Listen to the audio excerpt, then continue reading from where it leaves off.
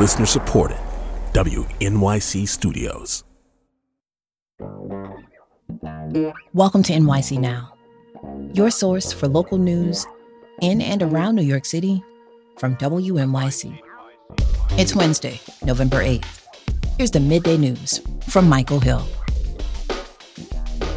Police say they're looking for an onlooker who fired a single shot last night during an alleged robbery in a Manhattan subway station. It happened around 9:15 on the northbound N train platform at the 49th Street station in Midtown. Police say 49-year-old Matthew Rausch was trying to rob a 40-year-old woman when the onlooker got involved, firing the shot. Officials say it's unclear if the onlooker was aiming at anyone or simply trying to stop the robbery. This year's Rockefeller Christmas tree will start its slow journey down to New York City tomorrow. A crew in the Binghamton region will cut down the 12-ton Norway spruce and then hoist it onto a massive trailer. Over the weekend, the tree will arrive to Midtown on a flatbed truck before it takes its place at Rockefeller Center. 48 and mostly sunny now. Mostly sunny today and a high of 50. Cool and breezy, and then tomorrow back up to the mid-60s, and Friday the mid-50s. And then this weekend's looking good. Rain-free, sunny, and low and cool temperatures. Right now, 48, mostly sunny. When you see actor Danielle Brooks on the red carpet at the Oscars, she will be in full glamour and in grief. I've been with Sophia for so long. And I just know, after the Oscars, that chapter is really done. And that saddens me. I'm Kai Wright. A star of The Color Purple honors the role that shaped her career. Next time on Notes from America. Listen wherever you get your podcasts. NYC. New York City voters trickled to the polls yesterday in a somewhat sleepy election season, dominated by just a handful of competitive races. While all 51 city council seats were on the ballot, many were not very competitive, and turnout, as a result, was light. But there was one big surprise from the Bronx. WNYC senior politics reporter Brigid Bergin joins us to make sense of what happened last night and some key takeaways. Brigid, in a non-presidential election year, voter turnout takes a pretty big hit, as we know. This year, there was no big-ticket office at the top of the ballot. You said turnout was going to be light. How light was it? Well, Michael, if this election was a boxer, I would call it a featherweight. We don't have a final number for turnout from the Board of Elections this morning yet, but based on updates that we were getting throughout the day, the number of people who voted in those statewide ballot initiatives, it looks like the turnout should be just above 11% or upwards of 557,000 ballots. That number will probably go up for all those people who forgot to turn their ballots over. But that includes voters who participated in early voting election day and roughly 30,000 absentee ballots that have been returned and scanned so far. We have been talking about a big news out of the Bronx. Tell us what happened there last night. Yeah, this is big news in what I think most people would consider a bit of a surprise. Republican Christy Marmorato declared victory against the incumbent Democrat Marjorie Velasquez. She was leading by nearly 6 points, or about 721 votes. In her victory statement, Marmorato notes that she is the first Republican to be elected to the council in the Bronx in 50 years.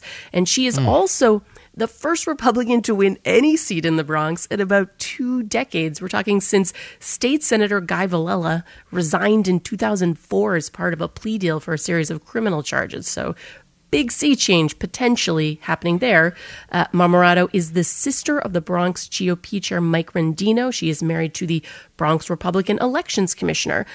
Her background is in healthcare, but she told the Bronx Times that she became more civically engaged over a fight for a facility in the district that was planned that was going to house people formerly at Rikers with some medical needs. This is a little clip of her speaking with reporters at her victory party in the Bronx last night. I am honored. I am honored to represent the Republican Party, the Conservative Party, and I'm honored to represent the people of District 13. Now, it's something interesting she said there, Michael. She said the Republican Party, the Conservative Party. I'll note she was on both ballot lines, and it's actually the votes on the Conservative ballot line that may have really tipped her over. We have not yet heard a concession from Velasquez, but we will be watching for that as the day rolls on. Thanks to the redistricting process that happens, as we know, every decade, two incumbent council members faced off against each other. That was rare to represent South Brooklyn's 47th district. Who lost their job last night? Well, that would be Republican Ari Kagan, who will not be serving after the end of this year. He was defeated by Democrat Justin Brannan by nearly 17 points. In this case, that was about 3,200 votes. And to say this race was contentious in the final days is being polite. Things here in this Bay Ridge to Coney Island district turned downright ugly in the final days of the race, with the head of the Kings County Democrats, Assemblymember Rodneyce Bachat-Hermelin, issuing multiple statements attacking Brannan, the Democrat, over a bullying allegation from several years ago related to a former council staffer. Brigid, hold on. A Democrat attacked another Democrat in this race? I mean, Michael, this is what makes this politics in New York City so interesting. Things there got very, very strange. And because of that, it seemed to energize a lot of the Democrats who were frustrated with the county leader to come out for Brannan and to campaign and support him. And here's what he said at his victory party last night.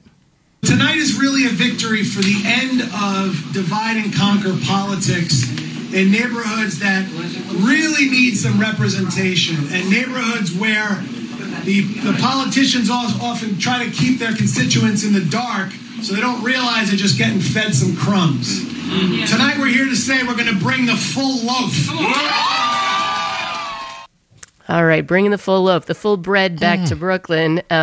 Now, we've talked about this before, Michael, but remember, Kagan, who did concede last night, was elected as a Democrat. So he did have some ties to the county party and the county establishment ahead of becoming a Republican, which he did last year, and he ran as the Republican in this race. He did say that he was not done with public service, so I think there's a chance we may see Kagan running for another office again in the future. Brigid, what about the open seat for the new Asian Opportunity District in Brooklyn? Right. That was the district created through the redistricting process that was an open seat, includes portions of Bensonhurst, Gravesend, Dyker Heights, Sunset Park, and Borough Park. In that district, Democrat Susan Zhuang beat Republican Ying Tan, her closest competitor, by more than 32 points. It's a strong victory for Zhuang, who is currently the chief of staff for a local assembly member, William Colton. But this is going to be a moderate district. She is a moderate Democrat. She was backed by the Police Benevolent Association, the Police Officers Union, some other moderate members of the council. This was also an incredibly low turnout district. She was elected with fewer than 5,000 votes, which is very, very low turnout. And I think it will be interesting to see what part of the council she is really caucusing with, to what extent she is with more moderate Democrats, or if there are issues that she aligns herself with among some of the Democrats who are considered more progressive. Brigid, just 30 seconds left. Is there anything you're gleaning from these results that may apply to House of Representatives elections next year or the mayor's race in 2025? Well, over in Council District 19, incumbent Republican Vicky Palladino held on to her seat in Queens. There was also huge turnout in that district. That overlaps with the 3rd Congressional District. That is where George Santos represents. While he's facing a lot of hot water, those 23 criminal charges, I think it's a sign that there's an appetite for a hard-right candidate in that part of Queens, so that race will be competitive in the 2024 election. All right, that's our Brigid Bergin up with us early once again, talking about the elections last night. Brigid, great job, as usual. Thank you. Thanks, Michael. Thanks for listening. This is NYC Now from WNYC. Be sure to catch us every weekday, 3 times a day, for your top news headlines and occasional deep dives. And subscribe wherever you get your podcasts. We'll be back this evening. This is Ira Flato, host of Science Friday.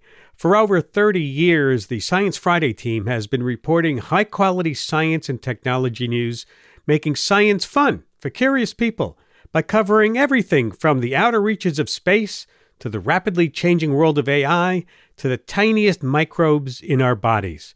Audiences trust our show because they know we're driven by a mission to inform and serve listeners first and foremost with important news they won't get anywhere else. And our sponsors benefit from that halo effect. For more information on becoming a sponsor, visit sponsorship.wnyc.org.